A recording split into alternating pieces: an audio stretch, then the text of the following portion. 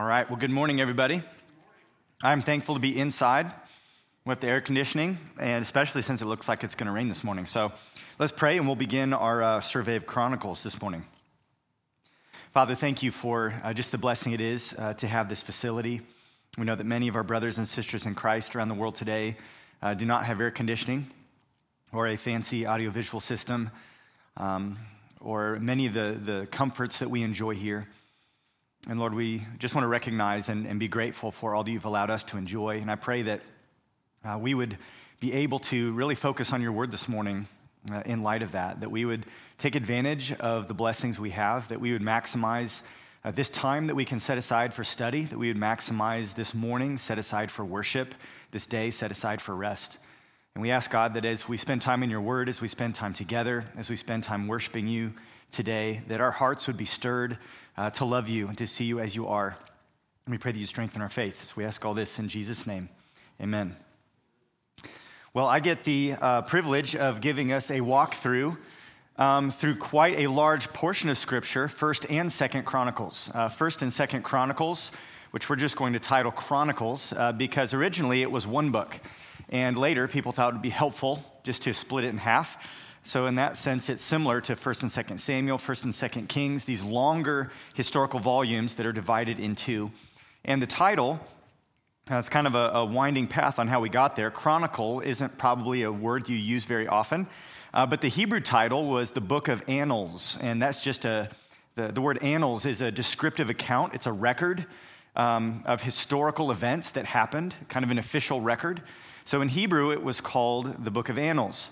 Later, in the pre-Christian Greek writings called the Septuagint, it was a Greek translation of the Hebrew Scriptures. This is before Christ. It was called The Things Omitted Concerning Kings of Judah, which is an unfortunate title because it makes it sound like 1st and 2nd Kings didn't quite get the job done, so somebody came around later to fill in the gaps. But that's really not what the book of Chronicles is, and so that's an unfortunate title. But that's what it was called, Things Omitted Concerning the Kings of Judah. Later in Latin, which is a later language, as the Latin Vulgate was written, it was called the Chronicles of the Total Divine History. And I think that's a better title, a chronicle or a record, an account of the total divine history. And that title recognizes the fact that the book of Chronicles starts with a genealogy, and that genealogy goes all the way back to Adam.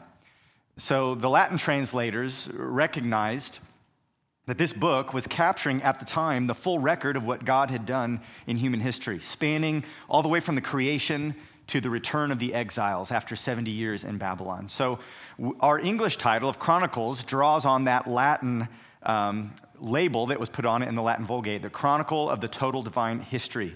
We just know it as 1st and 2nd Chronicles. So a little bit of a backstory there. And oftentimes, one of the reasons I think 1st and 2nd Chronicles is probably one of the more neglected portions of the Old Testament is because we don't always appreciate how it relates to the other Old Testament books. In the Hebrew canon, the Chronicles was actually the last book in their Bible. They put it right at the very end, whereas we usually stick it right after 1st and 2nd Kings. So it's the last book in the Hebrew canon. And the reason why we don't often value it is it overlaps with other books in the Bible. It covers roughly the same time period that's recorded in 1st and 2nd Samuel and 1st and 2nd Kings. So a little chart there that shows you 1st Chronicles spans Samuel and 2nd Chronicles spans 1st and 2nd Kings. And so by the time you get to Chronicles in your Bible reading, you might feel like you're driving around in a strange city and you're saying, wait, have I seen that building before or is that new? I can't remember because I know I've seen some of these things, but not all of these things. And it's easy to sort of get a little bit mixed up. But let's talk a little bit about why Chronicles is in our scriptures, why it belongs, why we would be missing something if 1st and 2nd Chronicles wasn't there and all we had was Samuel and Kings. And so to do that, I want to talk about the authorship, the date, and a little bit about the audience, and then move on to the purpose of the book as well. So the date of Deuteronomy, or rather Chronicles was written after the exile, or at least at the end and leading right up to the end of the exile. And so in that sense, it's very similar to the book of Deuteronomy. If you remember, the book of Deuteronomy is the second giving of the law where Moses writes down a copy of the law. He basically preaches a sermon to a new generation of Israelites. Remember, that first generation had died off in the wilderness, and they had the law. They had the 10 Commandments. They had all the stipulations for the priests. They had all the instructions, but they were unfaithful. They died off in the wilderness. And then Moses, as an old man, preaches this last sermon to a second generation of Israelites. They're about to enter into the land of Canaan, and he repeats a lot of material, but it was instructive for that generation. Chronicles is similar in that 1st and 2nd Kings was written for that generation that was going into exile. And Chronicles is a recap of everything that happened prior to the exile for that new generation that, just like those Israelites in the wilderness, they're about to enter back into the promised land, as we'll see. And so we believe that Chronicles was written after the exile because we see mentions of Cyrus at the end and a record that they're about to head back into the land. So it's not really speculation. We know that that's recorded as a historical fact, which tells us when it was written. So it's hard to date that exactly, but somewhere around 450 BC, give or take a couple decades, depending on when the book was started, when it was completed. There's some wiggle room in there. But basically, that's what we need to understand about the time period in which this was written. Now, think about it. For the people of Israel, they've been in captivity for 70 years. Now they're coming back into the land. Why do they need this record? Why do they need a history of everything that happened before? Well, think about it. They have no king. They're people without a king. They have no temple. The temple's been destroyed. How are they going to worship God? Has God abandoned them? They have no priestly service. The priests are sitting around twiddling their thumbs. What do? Because we don't have any of the equipment. We don't have the right place to do it. How do we worship God? So this people who's coming back into the land of Israel after 70 years of captivity in Babylon, there's probably a lot of questions. There's probably a lot of uncertainty. Is God done with us? Is it possible for us to be restored to what we were before? So there's some really big questions there that are very, very important. As far as who wrote the book of Chronicles, many people believe it was probably authored by Ezra. Ezra was a scribe. Ezra had a lot of priestly knowledge and information. And it looks like, whether it was Ezra or not, whoever it was, compiled the book of Chronicles from various sources. We see all these references throughout the Chronicles, references to the Chronicles of King David, the book of the kings of Israel, the book of the kings of Israel and Judah, and multiple different prophetic writings, the writings of Samuel, the writings of Nathan, the writings of Gad and Ahijah and Iddo and Shemaiah, and even references to these anonymous seers and their prophecies. So whoever it was compiling this account, drawing from all these different sources and stitching it together for a purpose. And as far as who he was writing to and who he was writing for, this isn't something that is crystal clear, but it seems very likely that it was written to and for the leaders in Israel. Some of the way that the chronicler will mention, the rest of this you can find in this account or that account. It assumes that whoever's reading and studying this book, whoever's responsible for knowing these things, likely has some access to official documents. Not everybody had a copy of the books of the kings of Israel and Judah. Not everybody had a copy in their personal library of the writings of Iddo or Ahijah. These were things that would have been in official libraries that only certain people had access to. So again, this is important for people coming back into the land. Whoever's going to be in leadership, they need to know where they came from. They need to know what went wrong. They need to understand who God is if they're going to lead this people into the next chapter of history. And so that's a little bit about how this book is compiled. And the purpose of it, I believe, is that Chronicles was written to encourage this remnant of returning exiles to trust in the faithfulness of God. It's to encourage them. They're coming back again with no king, no temple, no priests. They've just had 70 years in captivity, and they might be wondering, what's next for us? Can we trust God? Are we still his people? Are all those promises from the past just gone? Big questions. And so again, this is written to inspire hope in God's covenant. It's written to assure them that if they will trust in God and submit to his law, avoid the failures of their forefathers, God will be faithful. He will accomplish everything that he promised. So the book of Chronicles is more than history. We often think of it as history, but it's history with a theological emphasis. There's theological emphases on who God is and God's promises and several different themes, as we'll see. And which means that this record of history is intended not just to inform, but to persuade. It's written so that the people of Israel, these returning exiles, would believe in something, and that by believing in this something, they would be equipped to be who they need to be, stepping into the next chapter of the history of Israel. This is an emphasis that was desperately needed by its original audience. And guess what? That same emphasis is also relevant for us today. Don't we need to trust in God's promises? Don't we need to be assured that he hasn't given up on his people and that he is always faithful and that it's important that we trust him and submit to him and obey him? Yes, that is an evergreen purpose and emphasis in this book of the Bible. So very timely for those people, but eternally relevant for us as well. I think it's helpful if we contrast maybe the different purposes of Samuel and Kings and then the book of Chronicles. We can show that here. Samuel and Kings has a shared focus on both the north and the southern kingdoms. There's the 10 tribes in the north, and then there's the 2 tribes, especially Judah, centered around Jerusalem in the south. And if you read 1st and 2nd Samuel, 1st and 2nd Kings, the focus is really on all of that. There's a great emphasis on the throne. Who's king? How long did they rule? How did they get there? How did they die? How were they deposed? There's a lot of emphasis on the throne. There's emphasis on civil and political history. How are they engaging with the nations around them? What things are taking place within these different regimes? There's a lot of emphasis on the ministry of the prophet. We see Elijah and Elisha, Samuel and others, and a lot of emphasis on prophetic ministry. We see a lot of detail recorded with the wars that they were involved in. Again, things that are going on with geopolitical themes. And we see throughout Samuel, and especially 1st and 2nd Kings, an indictment on the 2 nations. This is what they did wrong, and this is what led up to judgment. This is why they ended up in Babylon. It was deserved. God was so patient with them. He gave them chance after chance after chance. And this is the downward slope of the people of God in Israel that led to a divided kingdom, that led to apostasy, that led to exile. So there's sort of this overall message of doom. 1st and 2nd Kings is not super encouraging because it's this downward slide. And it answers that question for people that would have been in exile. I mean, think about it. If you grew up in Babylon and your parents told you that you are the people of God, you're this chosen nation, God has promised to bless you and make you great, and then you say, then why are we here? Why don't we have a king? Why is our temple destroyed? Does that mean our God isn't as strong as the gods of the Babylonians? And you would read 1st and 2nd Kings and go, oh no, God sent us here and here's why. So that was a very important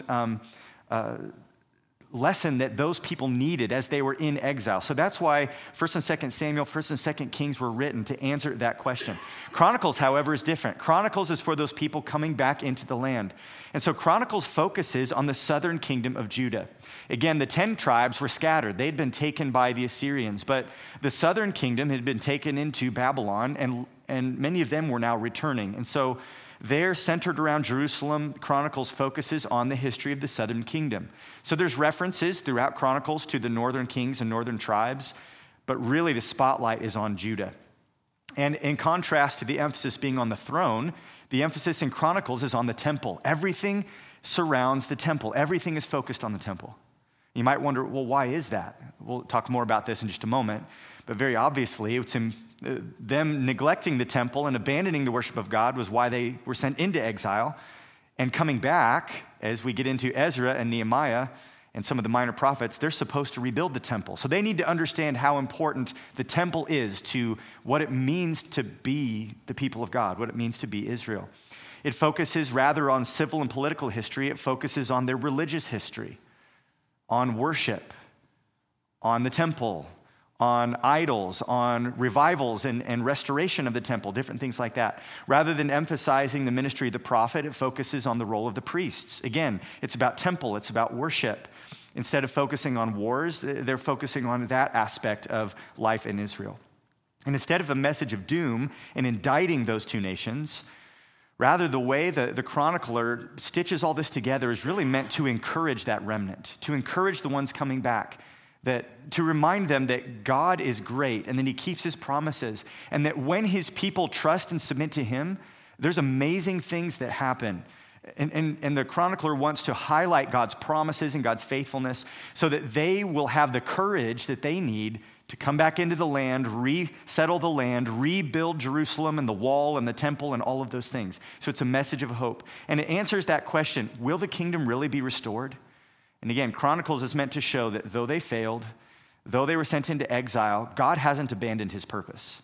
God's plan for history is still on track. So I think it's helpful just to see how 1st and 2nd Kings, 1st and 2nd Chronicles, there's a lot of overlapping information, but the emphases are different because the purposes are different. And this book would have been so precious and important for what those people needed to know coming back into Israel.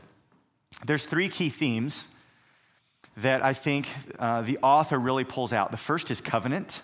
That's a key theme you can trace throughout the book. Second key theme that we've already talked about a little bit is the temple. And then third, there's a theme of blessings and curses. Again, this explains so much about their history, but also offers to them both warning and encouragement. Again, the question is, you guys are coming back into the land.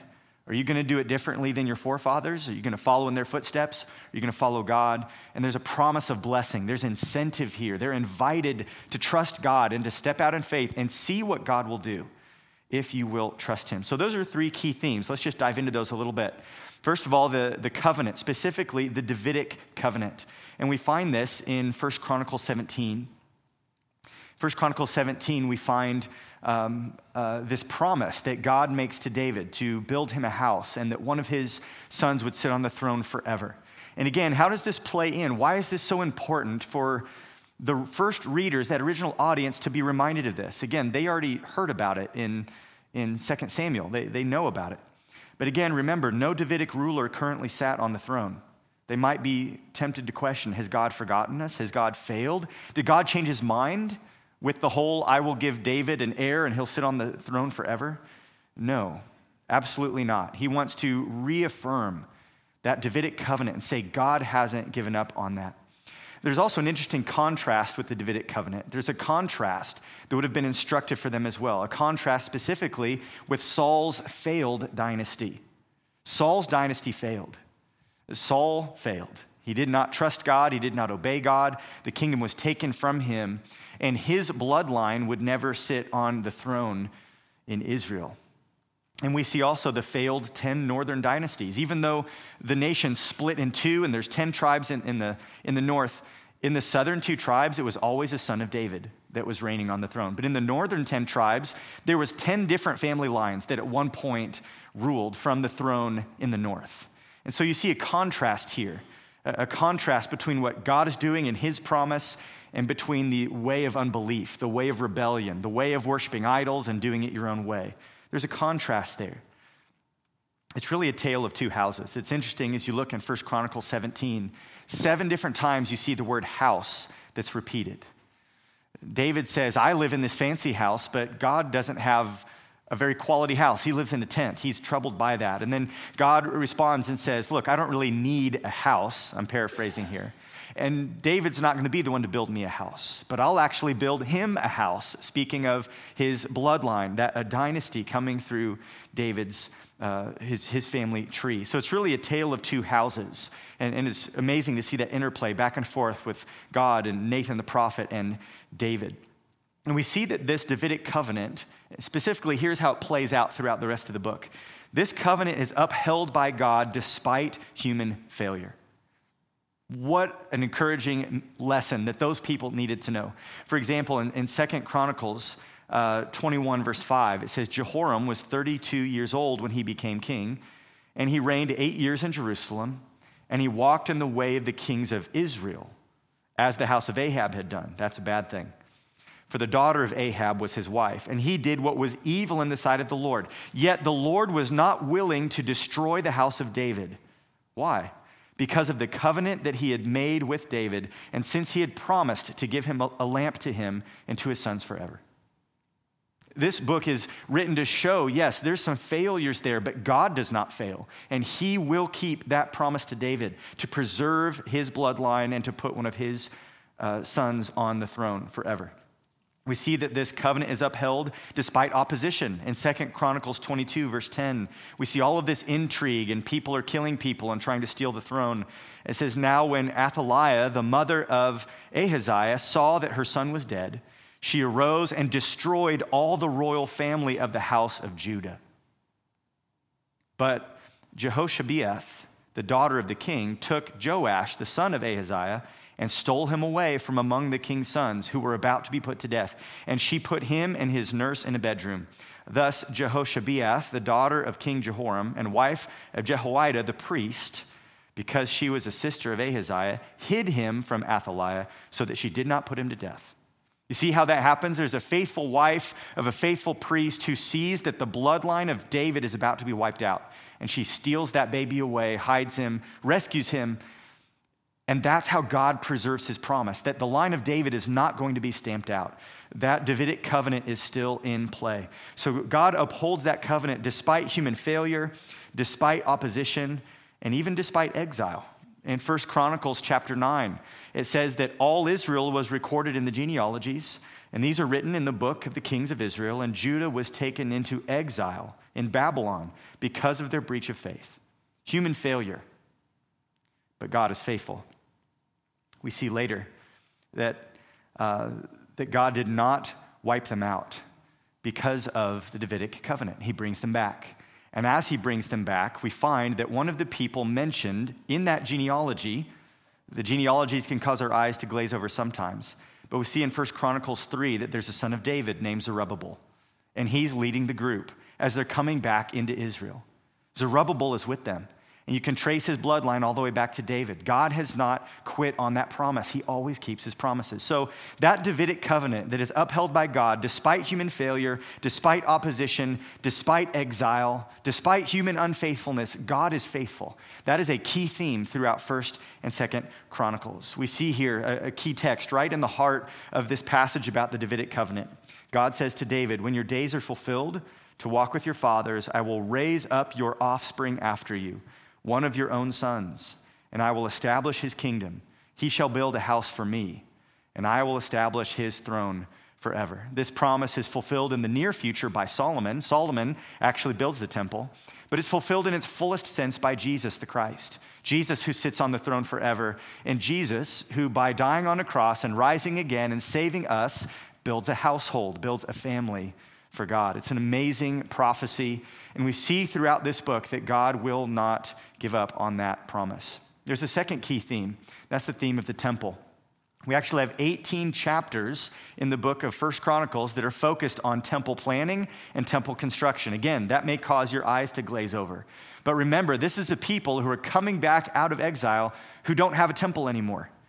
And the narrative high point of this section is the dedication of the temple, 2 Chronicles 6 and 7, which in a book that has genealogies and building constructions and all of these things, these two chapters, 2 Chronicles 6 and 7, I think are some of the most exciting chapters in the Old Testament.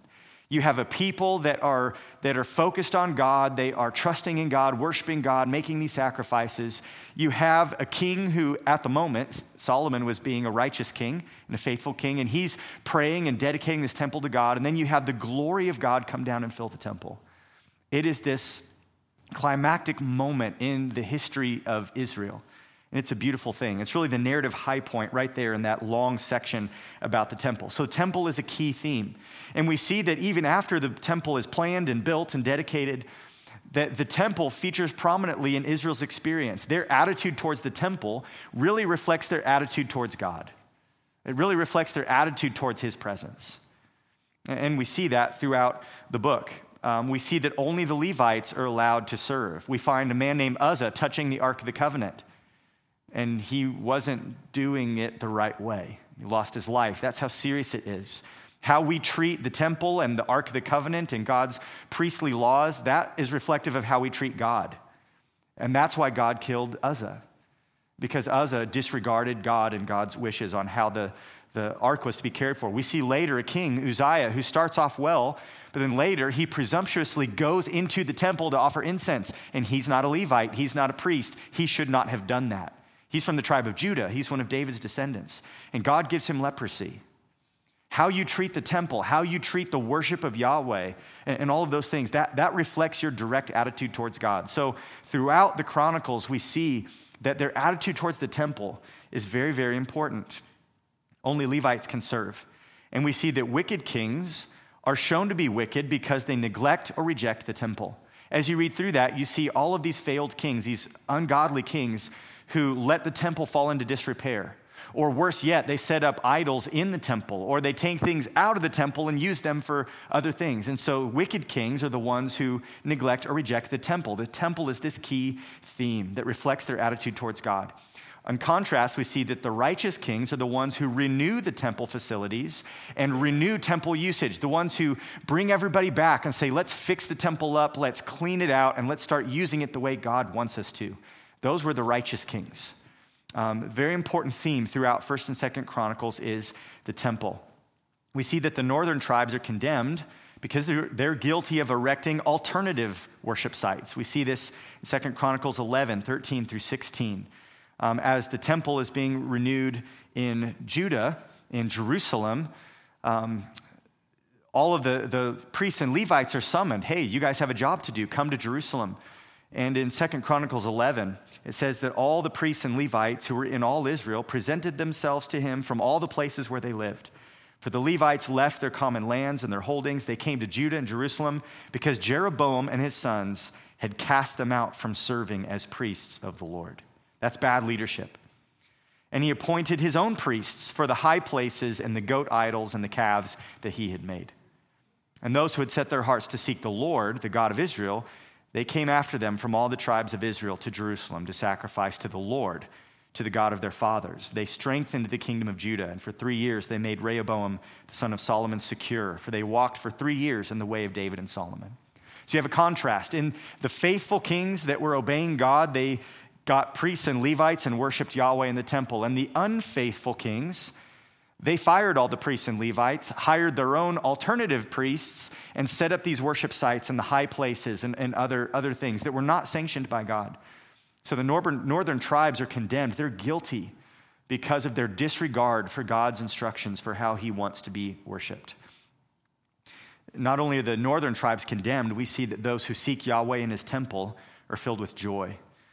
We don't have time to go through all of these passages, but it's amazing to go through and see how at Solomon's coronation, at the dedication of the temple, and then later when Hezekiah restores the temple, and all 3 times it talks about the abundance and the joy that the people of Israel experienced when they were rightly aligned with God, when they were worshiping him. There's this abundant sacrifice, there's gladness, there's feasting, there's singing, this is more than just history. Remember, the one who's writing Chronicles wants to show the people of Israel as they return that, look, when you worship God and you worship him his way, he actually blesses you greatly. There's joy, there's gladness. It's sort of an echo of what we find in Psalm 16.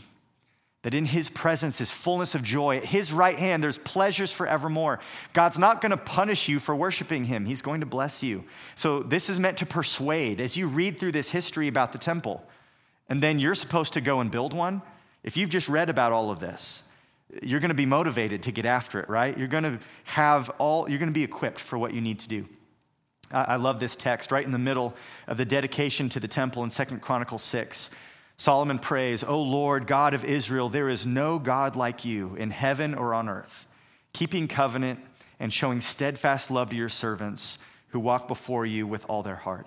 It says, God, there's no one like you, so we should worship you. You are faithful and you show steadfast love towards us. You keep your promises, but you keep it specifically for those who walk before you with all their heart. Because of who you are, we need to worship you. We need to worship you here. It's a beautiful prayer, and God blesses that, responds to that. There's a third key theme we see throughout the book of 1st and 2nd Chronicles, and that's this theme of blessings and curses. And again, while this book is meant to encourage, and it's meant to give hope to this returning group of exiles, they also need to be reminded that if they follow in the footsteps of their fathers, they too will be judged. There might be a temptation for them to think that, well, you know what, it took a long time for all that iniquity to pile up and them to be sent into exile. God won't punish us right now. Well, let's just take a step back, the author of Chronicles says, and remember how this whole thing works. Those blessings and curses are really rooted in the Mosaic covenant. It's rooted in the law of Moses. It goes all the way back to Exodus, to where God gave his law to his people at Mount Sinai. And we find there that there's covenant blessings and covenant cursings. The question is, will they be faithful to the Mosaic covenant? God is faithful to his promise to Abraham. God is faithful to his promise to David. Will you be faithful to your part in the Mosaic covenant? That's a big question. We see throughout the book of 1st and 2nd Chronicles that loyalty to God, faith and obedience is blessed. We see this in 2nd Chronicles 14, 11, and 12. We find this righteous king Asa who cries out to the Lord his God and says, "O Lord, there is none like you to help between the mighty and the weak. Help us, O Lord our God, for we rely on you.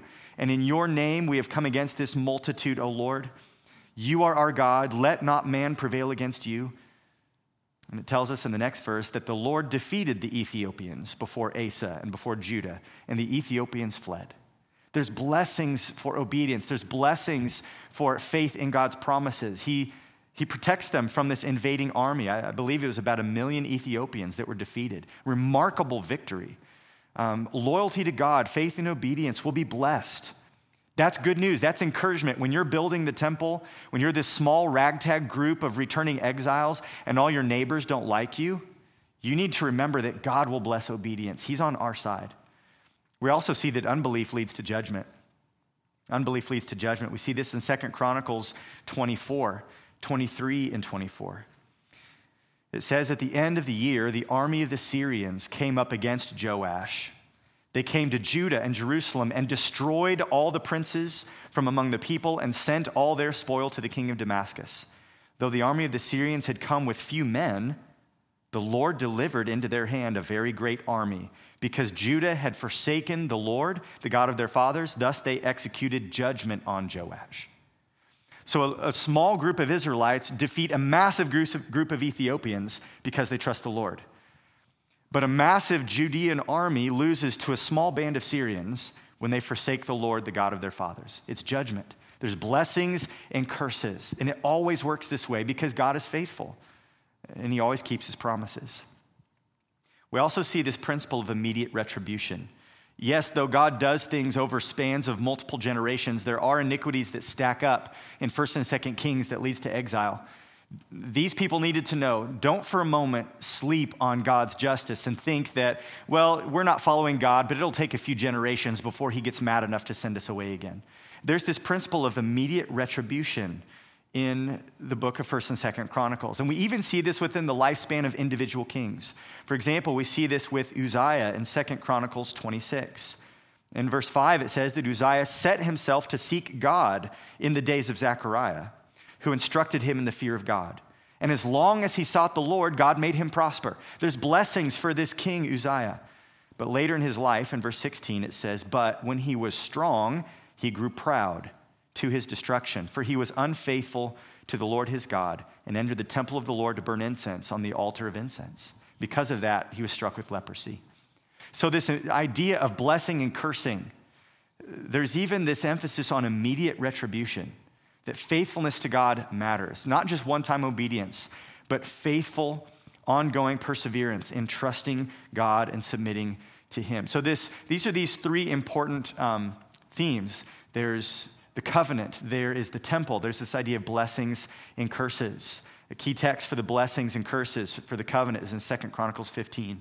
It says, all Judah rejoiced over the oath, for they had sworn with all their heart and had sought him with their whole desire, and he was found by them, and the Lord gave them rest all around.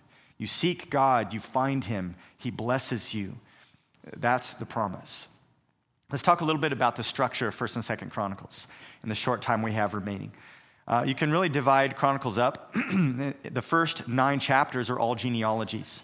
These genealogies really help reinforce the identity and the privileges of God's people. It shows them that God's covenant promise is continuing. You're here today because God has worked through history, throughout all of these different generations.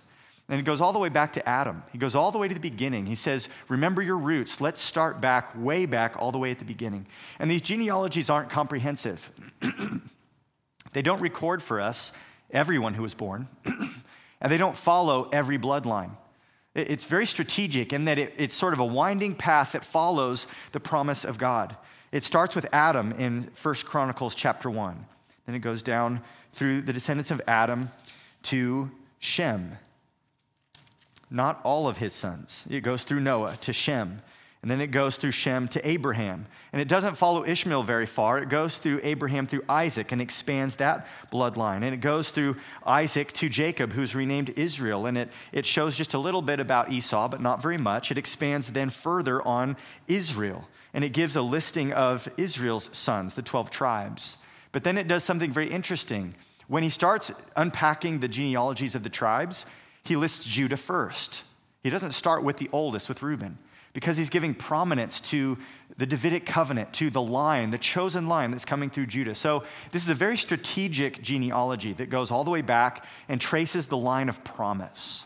It's the line of promise that matters. It's a reminder that God is sovereignly working throughout history, throughout his covenants, his covenant with Noah, his covenant with Abraham, and then his covenant with David as well. So it's a reminder of God's sovereignty working through the ages. And if God has worked through all of those genealogies, all of their stories, all of those twists and turns, then they can trust that God's not done with them and he's going to keep working through them.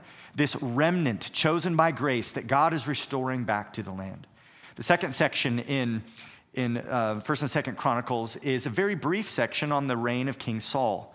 And again, Saul reigned for 32 years, but he only gets one chapter because he was not a faithful king.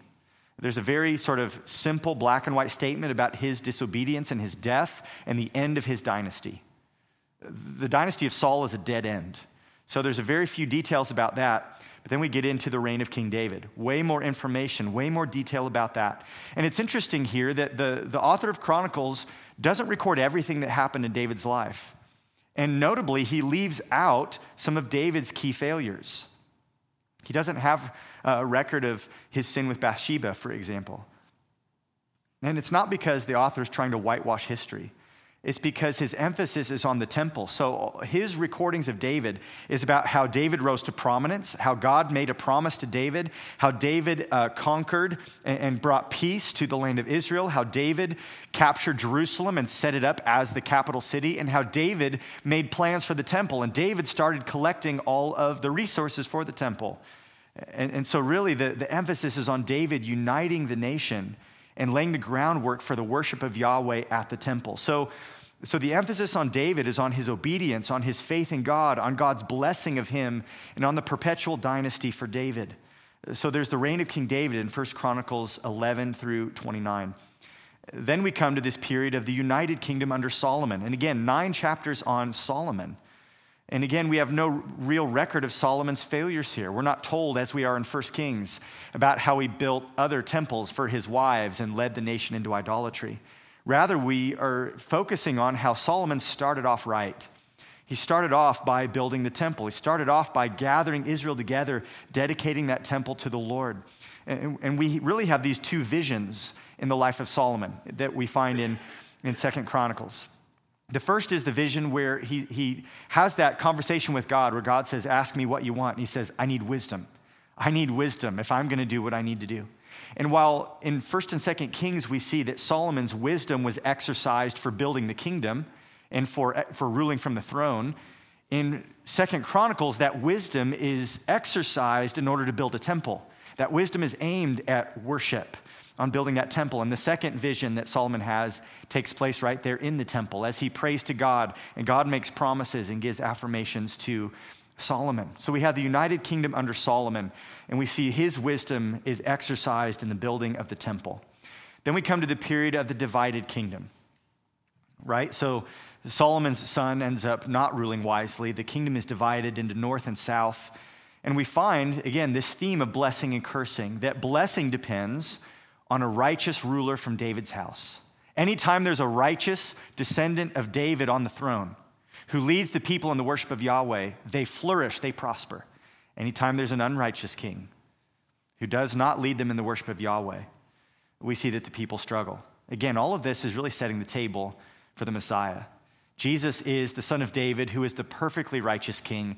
And when he returns, when he reigns from the throne, there will be flourishing. There will be a millennial kingdom, even rebuilding and reconstituting temple worship. It will be things as they are meant to be because Jesus is the righteous king par excellence. He's the ultimate one who is to come later.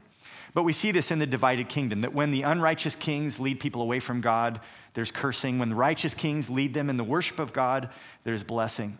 And then we see this section at the end of 2 Chronicles, this reunited kingdom. And it really features this revival by a man named Hezekiah. Hezekiah is presented as the one who upholds the Davidic line, and he unites all Israel in the worship of Yahweh. We find this in 2 Chronicles chapter 30, as they haven't celebrated the Passover in ages. And Hezekiah realizes we're not right with God, and he brings everybody together, and they consecrate the priests, and they gather together for the feasts, and there's great joy, and God blesses them. God hears their prayer. There's this reunited kingdom. And even though it's at the end, towards the end of the story, and not long before the exile, again, the author of Chronicles is showing them this is what the ideal is. This is what you need to do. And then it leads us all the way up to the end of the book. And we sort of have it to be continued. If you look at 2 Chronicles chapter 36, we'll go right to the end of the book. Keep in mind, you have all these people who've returned. They've been reminded about God's covenant and the importance of the temple and the reality of blessings and curses. There's been all this history recapped. And then you see in verse 22, now in the first year of Cyrus, king of Persia, the word of the Lord by the mouth of Jeremiah might be fulfilled. The Lord stirred up the spirit of Cyrus, king of Persia, so that he made a proclamation throughout all his kingdom and also put in writing, thus says Cyrus, king of Persia, the Lord, the God of heaven, has given me all the kingdoms of the earth, and he has charged me to build him a house at Jerusalem, which is in Judah. Whoever is among you of all his people, may the Lord his God be with him. Let him go up. That is a very big to be continued. As the people returning out of exile have just recapped their history, and they've been reminded of what matters, God's faithfulness, God's promise, God's temple, God's justice as well. They see that God is now, they're reminded, God's the one bringing us back in. He's the one who put it in Cyrus's heart. And now, what are we going to do with all that?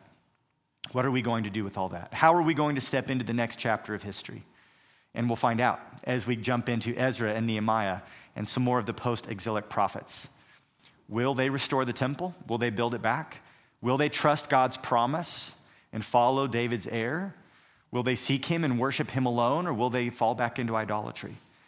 Well, for the original readers, that was where the ball was in their court at the end of 1st and 2nd Chronicles. And for us, it's a reminder as well that we know who God is, that he's faithful. He keeps his promises. Worshiping him is how we come to experience his blessing and his grace. So I hope that that's helpful and encouraging to you as you continue your own study. And I hope you'll come back next week as we keep going through this very unique and important period in Old Testament history. You are dismissed.